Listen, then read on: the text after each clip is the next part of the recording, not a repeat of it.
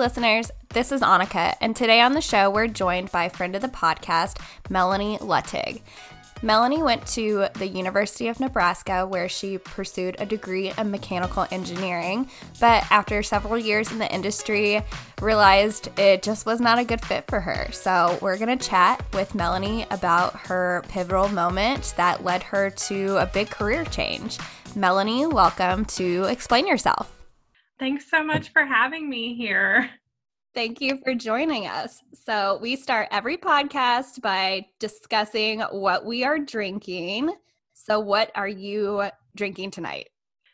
Tonight I am enjoying myself a Moscow Mule, just classic with Tito's and some ginger beer and lime. I love this drink in the summer. It's my go-to. Big Moscow Mule fan myself. She has like the traditional Moscow Mule mug for it. Okay, so fun fact, if you want to clean your Moscow Mule mugs because they get, like the water spots on them. Okay, this is going to sound super nasty, but you rub them with ketchup and the acid and the ketchup gets rid of the water spots. And then obviously rinse them off afterwards so you don't have a ketchup mug, but I learned that from my grandma. Ketchup with a side of Moscow Mule. Sounds super tasty and refreshing for summer. I am drinking a lazy version of a jalapeno margarita. Trader Joe's has this jalapeno limeade mix that if you're just really feeling like not chopping up a jalapeno, you just mix it with tequila and it's like a spicy marg. Their limeade is so good in margs. It is delicious and very easy to drink like the whole container of it. I mean, even without tequila in it, very, very good. So this is hashtag not an ad. During quarantine, I was making possibly the worst mixed drinks I've ever had in my life. And so we started ordering this thing called American Cocktail Club, and they send you every month a new curated cocktail, the alcohol and the mixers and the little dried fruits or whatever to kind of top it all off. So I'm currently drinking their virtual vacay, which is a rum watermelon mojito type thing. It's really getting me through this week. Yum. That sounds so good. That does sound really good. You might have to send me the recipe for that so I can try to concoct it myself. That's how we get sponsors. There you go. Just we sort this system. We'll make all the recipes from you and you can buy the kits.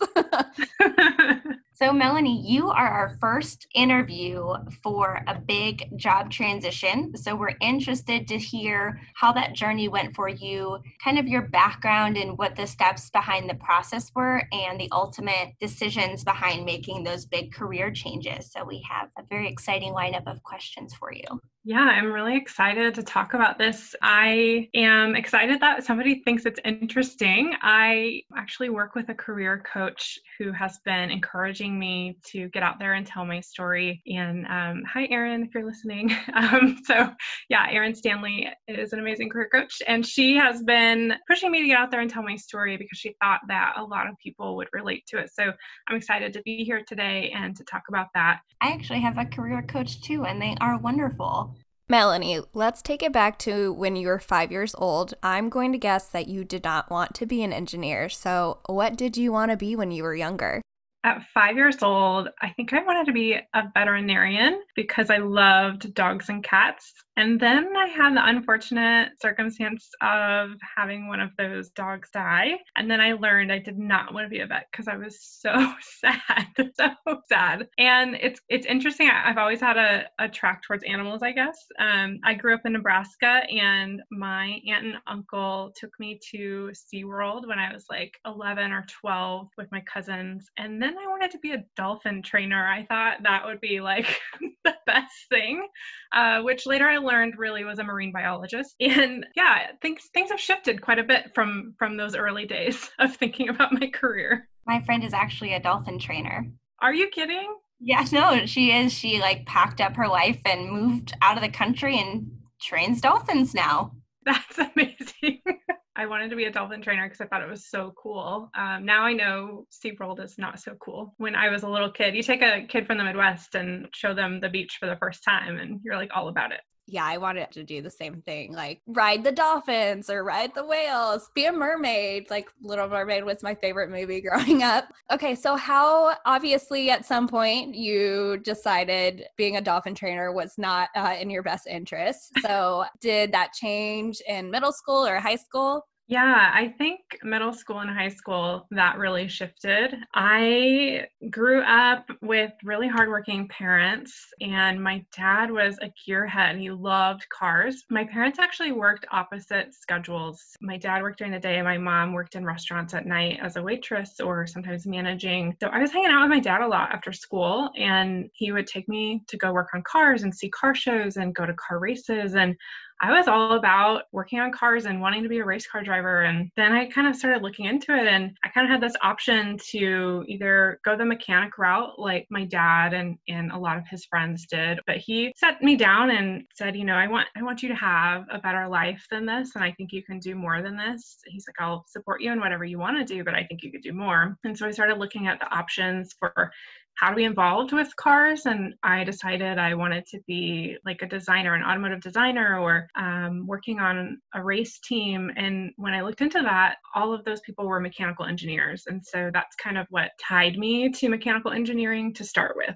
So then you went on to the University of Nebraska, of course, to get your engineering degree. How did that path, while you were in school, did you start to realize the divide between your interest and what you enjoyed doing and the classes you were taking, or did it mesh pretty well together? Nobody told me that to become an automotive engineer, you really need to go to Michigan, where all of the automotive companies are. And so I ended up at Nebraska with a scholarship, and I took that scholarship because my dad was laid off the summer before I started college, and my parents, that just wasn't in their ability to pay for college for me. So I took advantage of the scholarship and started in Omaha, and ended up finishing at Lincoln to get my mechanical engineer degree. And I realized pretty quickly that I wasn't doing anything related to cars.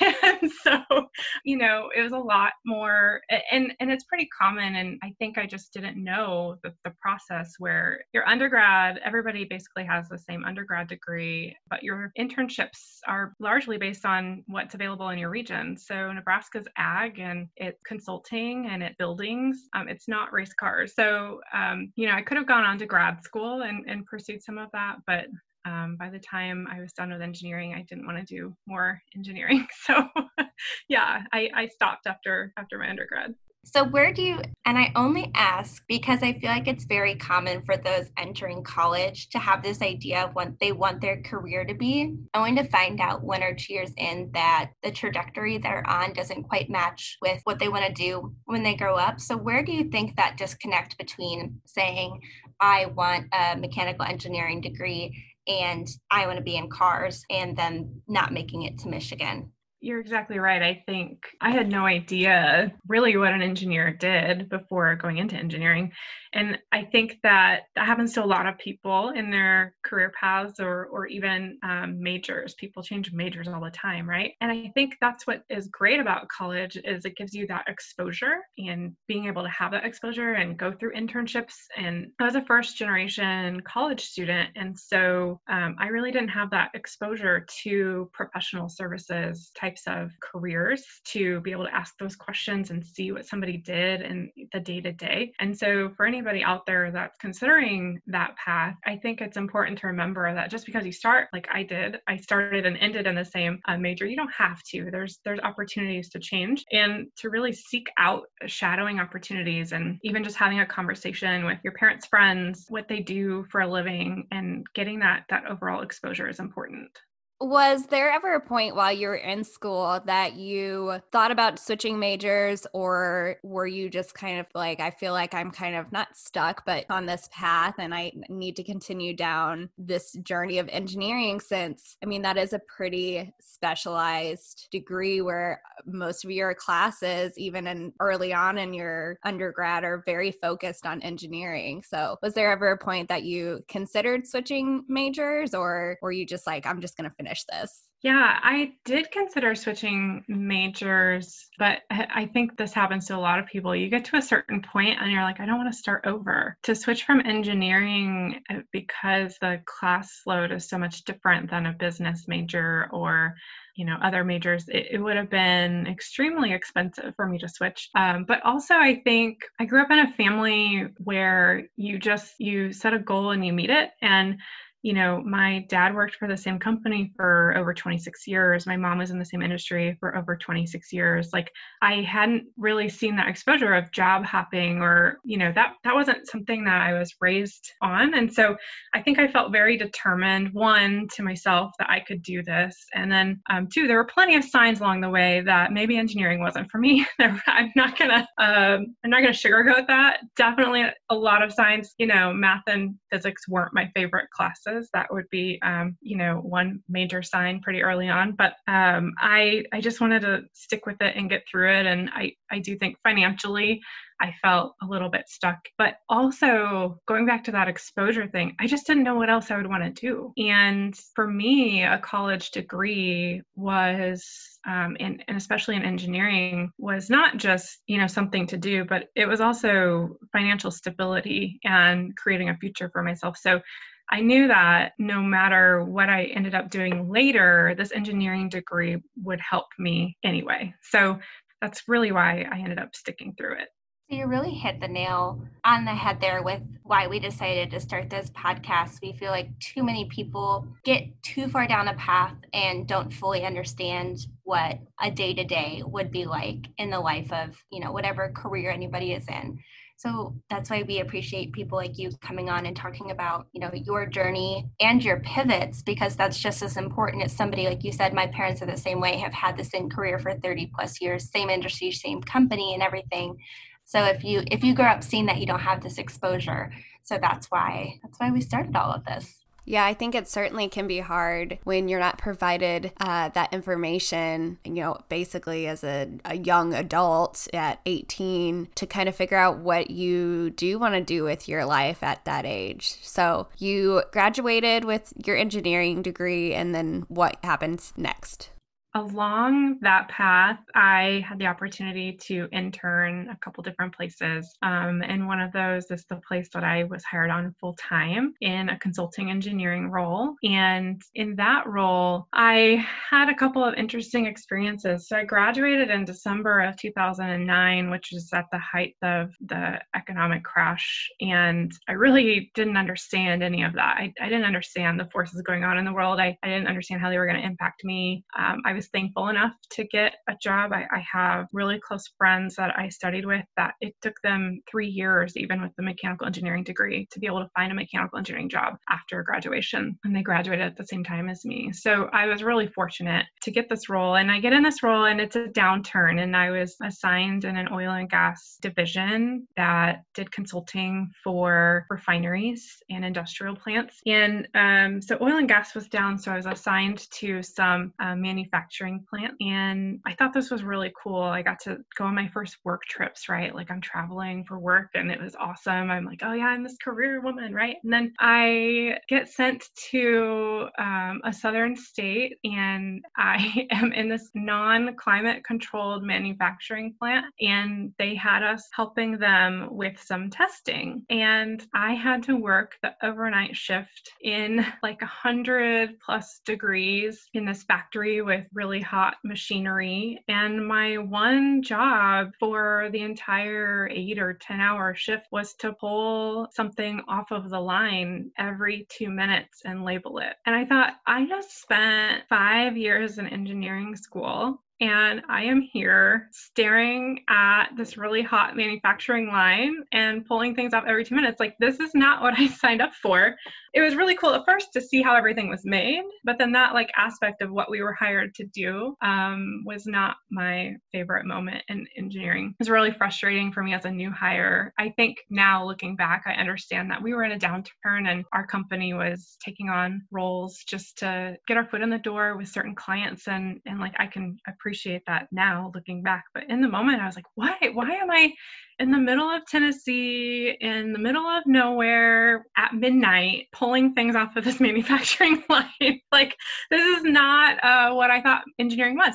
Again, going back to the exposure of like engineering can be many things. This was not one of those things I had imagined. So after that, I had some discussions with management and said, like, I'm really not enjoying these projects. They're really stressful and not enjoyable and not what I really wanted to do. So I got moved on to the oil and gas projects, and I did equipment engineering in that role for quite a while. But in that role, I didn't really get to do the design, which is what you go to school for, is working on the design. And I was in charge of purchasing the engineered equipment and making sure that the equipment fit the design, but I wasn't doing the actual design. And I got really good at contracts in that role. I really understood the life cycle of equipment. And again, it just felt very not what I thought I was signing up for. In that role, it seemed very administrative. I didn't feel like I was using engineering at all. I was just checking the boxes, making sure the equipment was matching the standards, and having to meet schedules and checking all that. But there wasn't really much engineering in it. There was another downturn in oil and gas, and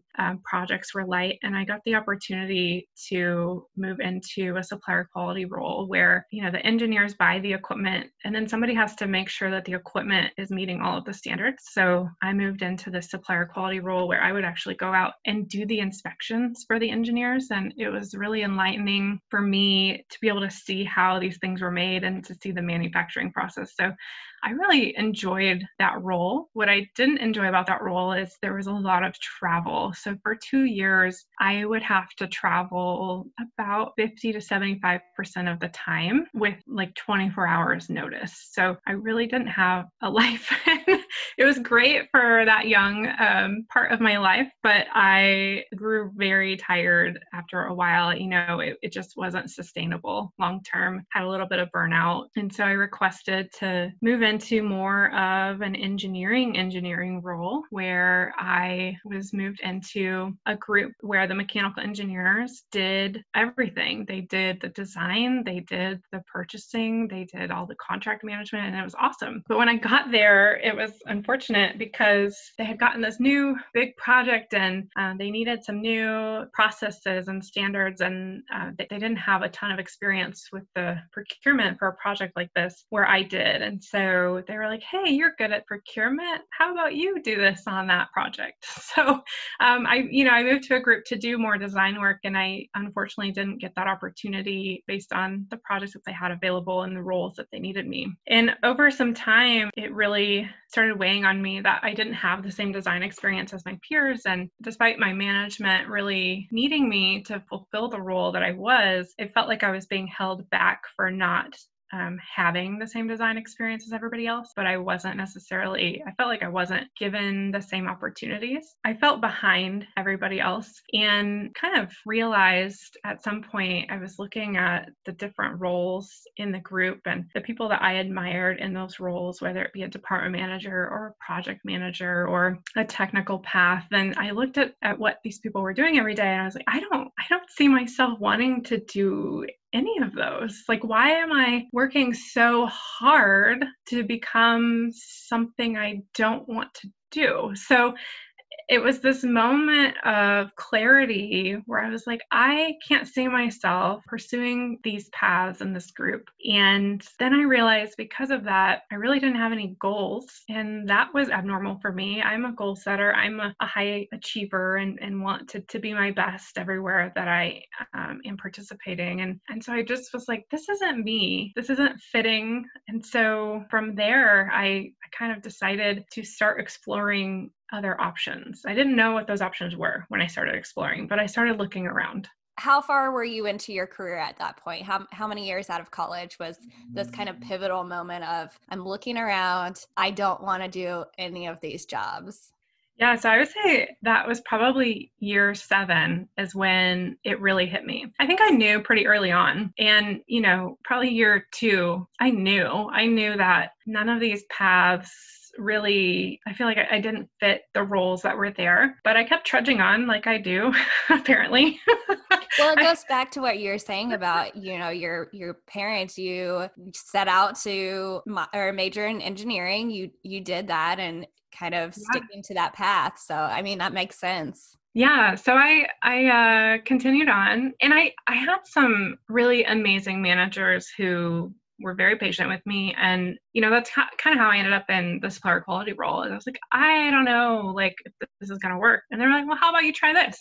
So like I had, and then even moving into the design role, I thought I would like the design side. I thought I would enjoy that, and then I learned I didn't. So it was like every little step of the way, I learned a little bit more about what I didn't like in order to better define what I might like more. And I think that's equally as important. Yeah, absolutely. Careers and in college, I find it to be different, of course, from when our parents went.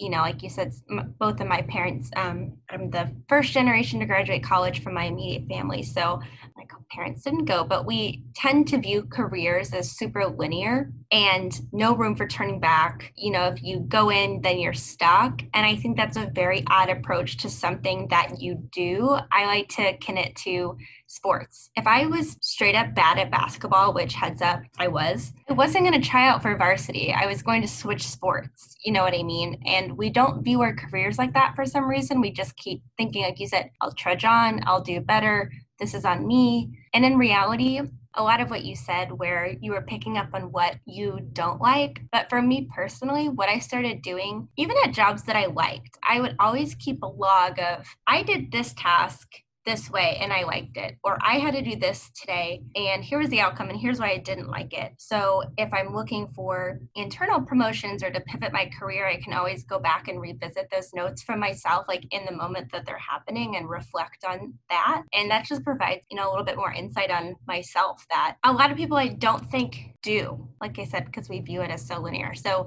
besides just keeping like a mental note, was there anything else that you were doing to keep track of kind of your feelings and thoughts? I know you said you eventually ended up with a career coach. So how did you end up meeting up with her? Like, what was the straw that broke the camel's back on that one?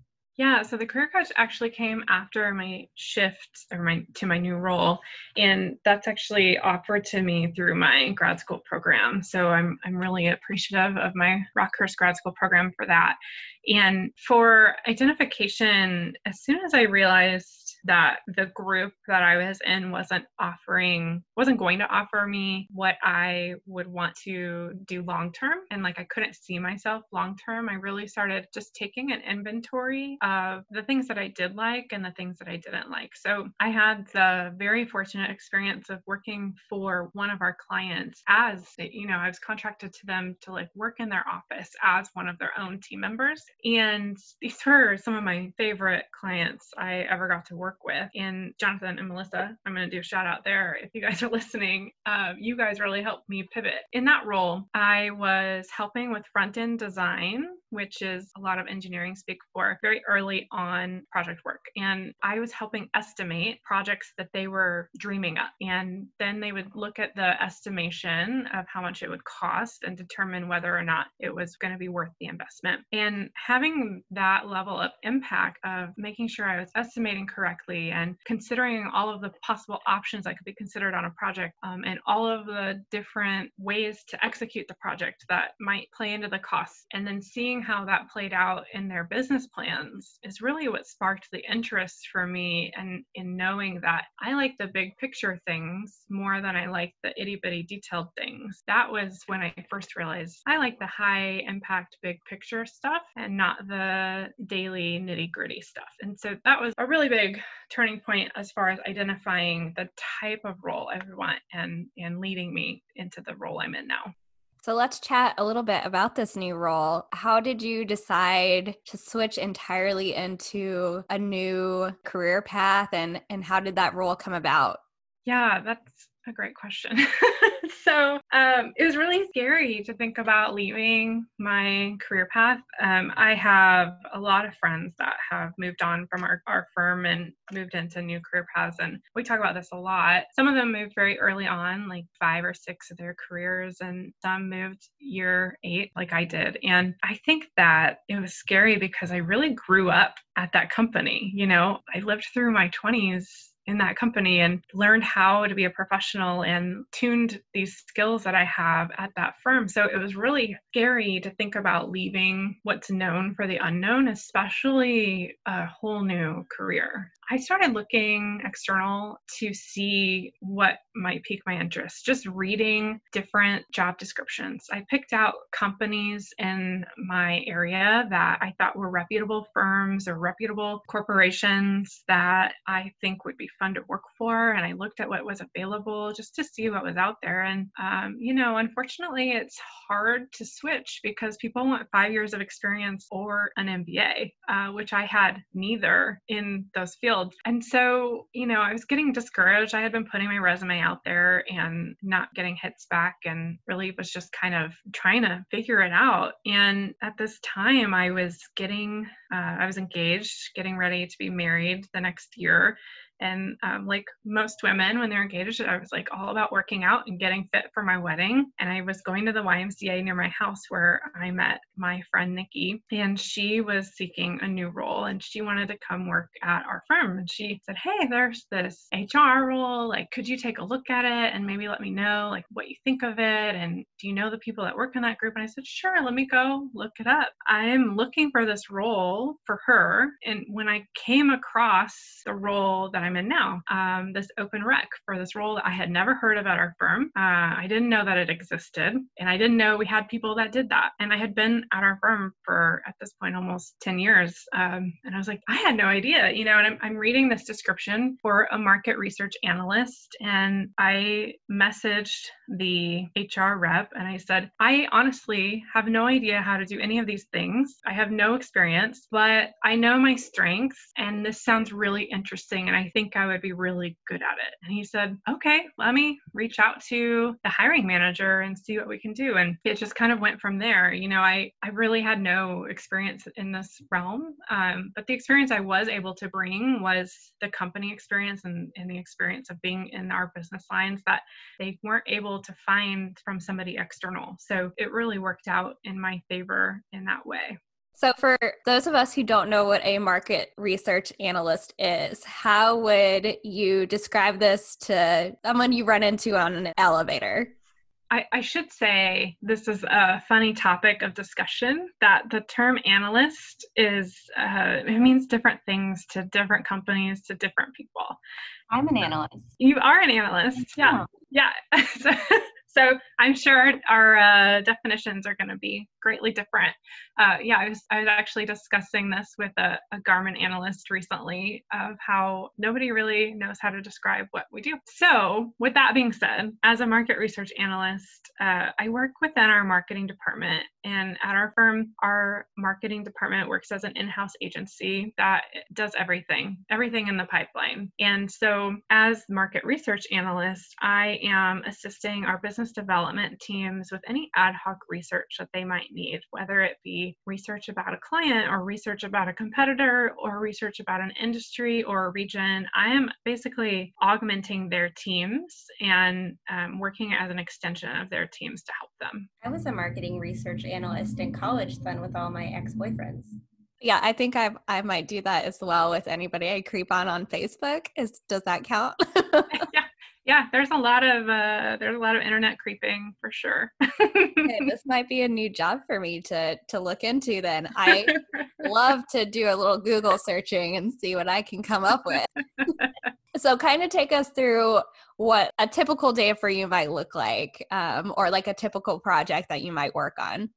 We are getting requests in. I sit on a team of 5, and everybody on the team does something a little bit different. So my arm is the research arm, and we're getting questions from the pursuits teams, and we're getting questions from business development managers, and we're getting questions even from executives. Or at our firm, everybody that works there is capable of selling work. So I might get a question from another engineer who may even be an intern who's just trying to help out and wanting to learn more. And so I have a stack of these requests, and I am trying to meet their deadlines. So whatever that might look like, we use some subscription resources and we use some publicly available resources, which are my most favorite to look at to see what information is out there. Searching, there's so many databases and just information galore out there to find things out about what's happening. I am reading the news and trade articles and tracking trends. And then I think where my strengths really lie are in the communication part. So I'm building reports and I'm finding a way to communicate what I've found back to my internal clients. And all of my clients are internal. I don't have external clients anymore like I did on the engineering side, but it's fun. I get to see what each business line is working on and doing. How have you seen a shift between going from working with external clients to being internal client facing?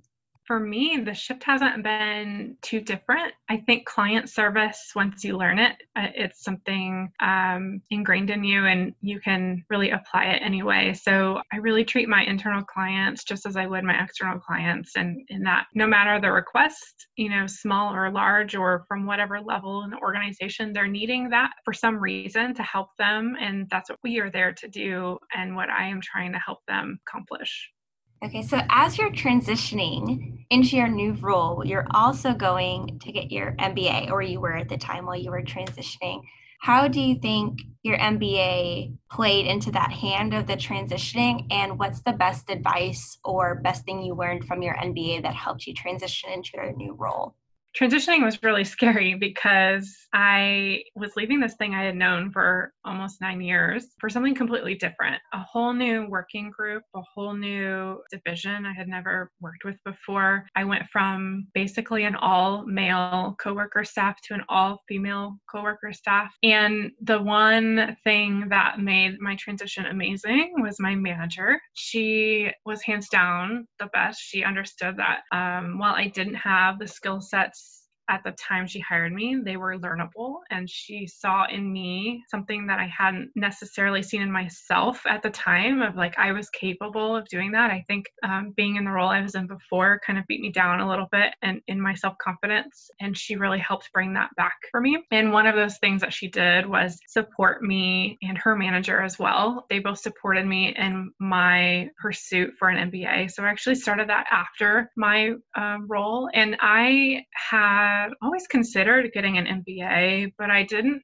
realize it at the time that I didn't have the bandwidth for it in my old role. I was so worn out and so worn down and just so tired every day from being in a role that didn't fit me that I just didn't have the space for it in my life. And moving into my new role, they were supportive of me wanting to pursue that, and it's really energized me and helped me gain the confidence and skills I needed in my new role as well, learning about the business side and the marketing side, the skills that I didn't have coming in. So I would say my MBA has directly impacted me. There hasn't been a single class that I haven't been able to take something from and apply it to my new role, which was exactly what I wanted out of an MBA program.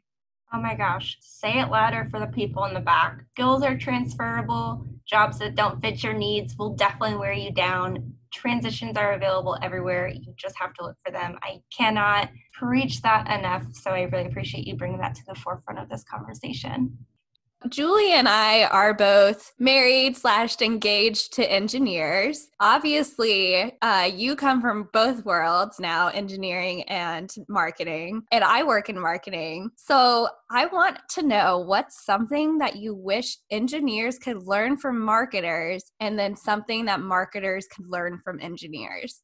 So that's a really great question, Annika. Something that the marketers can learn from the engineers is processes. I find sometimes marketing can be chaotic and crazy and not always timely. It can be very rushed. So I think some processes in there can be learned. And the thing that I think engineers can realize about marketing is that it's really actually scientific. There's a lot of science in marketing. And I think that's something I had to learn too. That has really surprised me about marketing, but it really is. There's a lot of science within marketing. I love that answer. I completely agree. I know like the department I work in, the marketing team I work on, we're very chaotic, like very fly by the seat of your pants. At least that's what it feels like a lot of days. And especially right now with COVID, it's just like we're constantly pivoting. We start down one path and then it's a very sharp U-turn down another path. It's just like, well, I guess all that work we just did, we're just going to put that to the side. We may never use that again. Whereas like an engineering, I feel like that would never happen.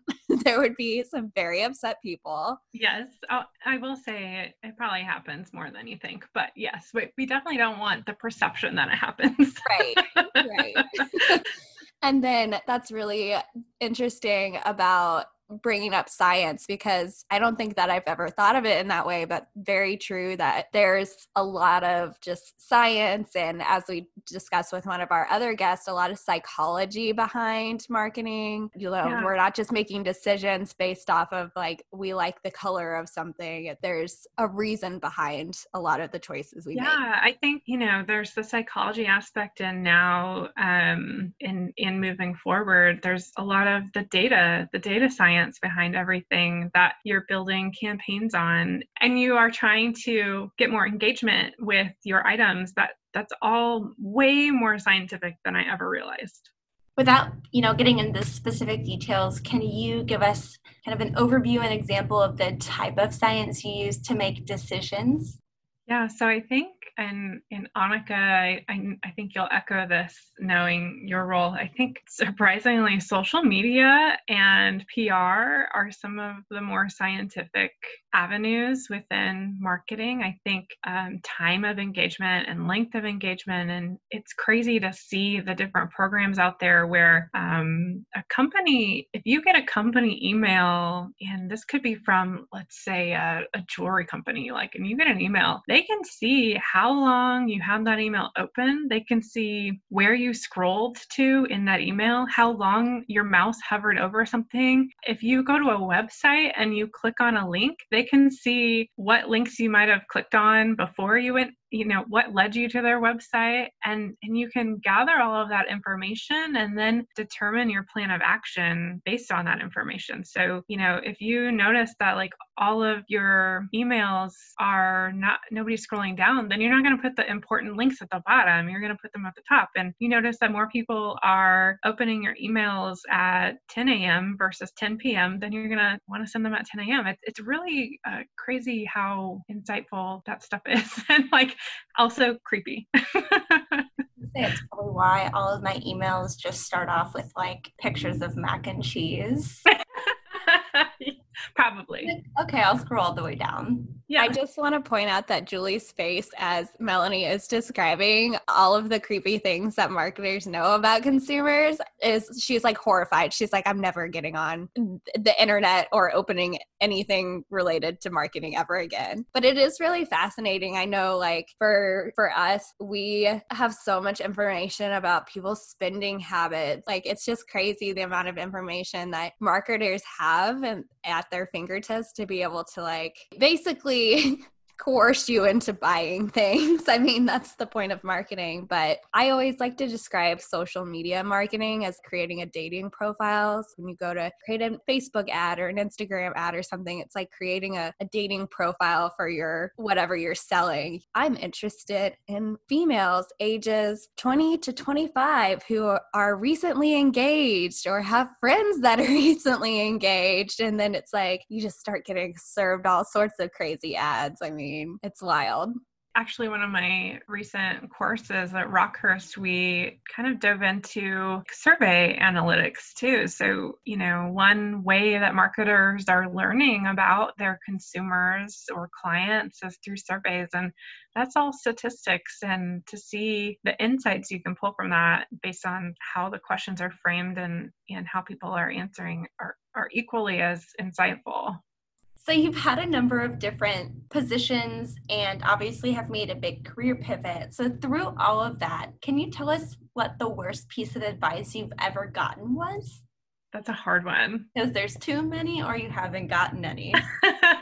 I think I am, stubborn by nature, given that I trudged through an undergrad degree and then 7 or 8 years of a career that I wasn't loving. And so any bad advice, I think I pushed out of my memory. So it's like really hard for me to think. Only the good advice really comes to mind. I think the just stick it out, or the it'll get better, or the advice of, well, just it's a job and nobody's supposed to like a job. That type of like mentality I now know is untrue. I think it took me a long time to realize that nobody was going to set my career path for me, that I had to take that into my own reins and control that. And once I did that, all these great things came from it. So, my encouragement is to take the reins and really do the due diligence of making an inventory of what you like and don't like, and finding exposure to new things to see, whether that be going to a networking event and talking to people who might have roles that you enjoy, or whether that be looking at different job recs out there to see if they describe something you would like. I think those are all great paths to start down in deciding what you might want to do. And then also like remembering that to be open to new things. This position that I'm in now wasn't even a thing 6 years ago, wasn't a thing 3 years ago. So I didn't even know that I would be in this role. So like being open to new things as well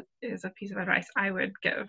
Just looking down the path 5 years from now, maybe even sooner than that, where do you see this role transitioning for you? What do you see as like your new kind of career path? Actually, that's been something I've been struggling with because this role is so new. And I think what I've really tried to do is set some goals of short-term goals of things I'd like to learn more about and to broaden my knowledge to help in my current role. So for example, I want to learn more about the social media marketing side and the data side of our systems to understand how some of our internal data might inform what I'm finding externally from these publicly available sources, deliver better products to my clients, and building on that. Also, our group is really small, so I think there's opportunity for it to grow, and I hope that I'm a part of that process. So you mentioned at the beginning your job kind of weighing on you and being tired and kind of beaten down by it. Now that you've transitioned and you're a few years into the role, how have you seen a shift in your morning routine or post-work routine? Do you feel like this weight has been lifted off you, or what kind of side effects have come from pivoting to a job that meets your skill set better? Hindsight is always 20/20. I think looking back, it's pretty obvious now to me and my husband that I had been going through a depression. And when you're in the middle of a depression, you can't always see that you're in a depression. For me, it was really gradual, and it wasn't like I woke up one day and was that way. It was gradual, so it seemed like my natural state at the time. And then moving into a role with such a supportive manager and a role that is really playing to my strengths and the things that I'm good at, and feeling good about my work product and feeling good about what I'm bringing to the table and the impacts that I'm having, it's just been a complete 180. There were days I was like crying in my car before walking into the office. And there were days where I was crying in the car on the way home, from work, because I was thinking about how terrible the next day was going to be. And there were days when I was crying in the car at lunch. And it also weighed on our relationship. I think, I wasn't the most pleasant person to be around going through that either. And now I haven't had a single day where I've cried at work, and I don't know how long, definitely not in this role. Which shouldn't be the only measure, but it's a memorable measure. I can generally say I feel happy, and I can feel a change in myself in that, like, I am setting goals and I see a future where before I couldn't see that future. I couldn't see what I was going to do next. And now I'm able to look ahead at the same company. I'm able to see myself staying here. I'm able to think of, new future things for the firm and innovate within my group. Listeners, as you know, we are not all work and no play here. So we do have a couple of personal questions just so everyone gets to know you a little bit better than you intended. I want to know, what was in your high school locker? I think high school was traumatic, and I think I blocked it all out. I have no idea, right? Like, I did not enjoy high school. So thinking about that, I don't know. I was a nerd, so I probably had a lot of books in there. My best friend and I, we would decorate with pictures from the summer. I played some sports, so I probably had I had like a tennis racket in there. I also did gymnastics, so I had a gym bag in there. Pretty small lockers too, so not very much. Julie, did you have a locker in high school?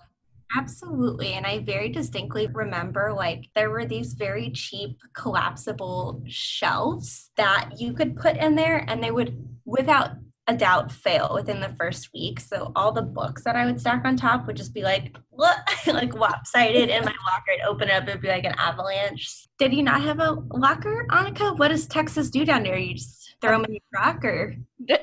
In our truck, actually on our horses that we rode to school every day, we just hitched our backpacks to the hitching post. No, we didn't have lockers in high school. I had one in middle school, but I could never remember the combinations. I never used it. But in high school, I don't know why we didn't have lockers. We just had to carry around backpacks all day. So that's probably why I need to go to the chiropractor now. That's a recipe for me not bringing any of my materials to class. Right. Being the girl who always asks for a pencil, I can tell you having a locker, I guess, really didn't help either, but not having a locker would assure that I would never be prepared. So I don't envy you. And Melanie, I do echo, I too hated high school. I wanted to get as far away from my high school as possible when I went to college. So that's how I ended up in Missouri from Texas. But yeah, high school is not a fun time for me. Meanwhile, I called my friend over quarantine and asked her to do our high school dance routine. Yeah, same. Hated high school, like whatever. Okay, that's a lie, because I know for a fact that you have several friends from high school still. They attended your bachelorette party, and they're a ton of fun. People I knew in high school were not that fun. They were just mean. So much. Keeping on the trend of your youth, what is a crazy story from your childhood? This is it's not, I won't say it's a full story from childhood. It's definitely a memory. And so I mentioned before that my dad and I would hang out all the time. I'd get done with school, and then he'd come pick me up, and then we would spend the evenings together. And so he was great in that he took me to do like all the things, whether it be working on a car or riding on his motorcycle or, whatever it was. He took me along, and he would take me bowling, and he would take me to the movies. And it was really popular in my hometown was going to the skating rink, so the roller skating rink. So my dad would take me to the roller skating rink. The different schools would have like a night. So it'd be like our elementary school's night at the skating rink, and everybody would go. And so my dad would take me, and I have this memory of him being the best roller skater. Like, I remember being so impressed. He could roller skate backwards without looking, and like he could do like crisscross legs and all these crazy things. And what's funny about this memory now is because my dad was a biker guy with really long hair and a really long biker beard. And thinking back to what it must have looked like to see this biker dude roller skating around the roller rink with a bunch of second graders just really cracks me up. And it's just a really fond memory I have of my dad. I'm trying to think of what the most popular song would have been when you were in second grade, and then imagining your dad roller skating to, like, I don't know what was popular when you were in second grade. The Macarena, maybe? I have no Probably, idea. yeah. I have no idea. I'll tell you, as a former roller skate rink DJ, the most popular song to play in early 2010 was Friday. You were a roller skate rink DJ, Julie? Yeah, DJ Freeze. Okay. As like a job in high school? Absolutely. How did I not know this about you? This is important information. It shaped my entire life. I want to know what your career coach says about those skills translating to your career now. So maybe I haven't told her, but I will say even though it's years removed from my job experience, I put it on every resume, and I swear that's why I get calls back, because it's the first question they ask when I get interviewed. So I don't know, if you're trying to change careers, maybe be a roller rink DJ for a summer. I could probably hook you up with a sweet internship. Maybe get your dad out there, Melanie. Yes. It's been a pleasure having you on the show, Melanie. We appreciate you taking the time to explain yourself. For those listeners who may have a couple more questions, where can they get in touch with you? Thanks so much for having me today, guys. It's been a pleasure. And you can always find me on LinkedIn at Melanie Lettig. If you like our show, give us a 5-star rating and a raving review. And make sure to tell all your friends so it's not just our moms listening. Subscribe on Apple Podcasts, Spotify, or wherever you're listening. And to learn more about our guest and us, follow us on Instagram at Explain Yourself Podcast.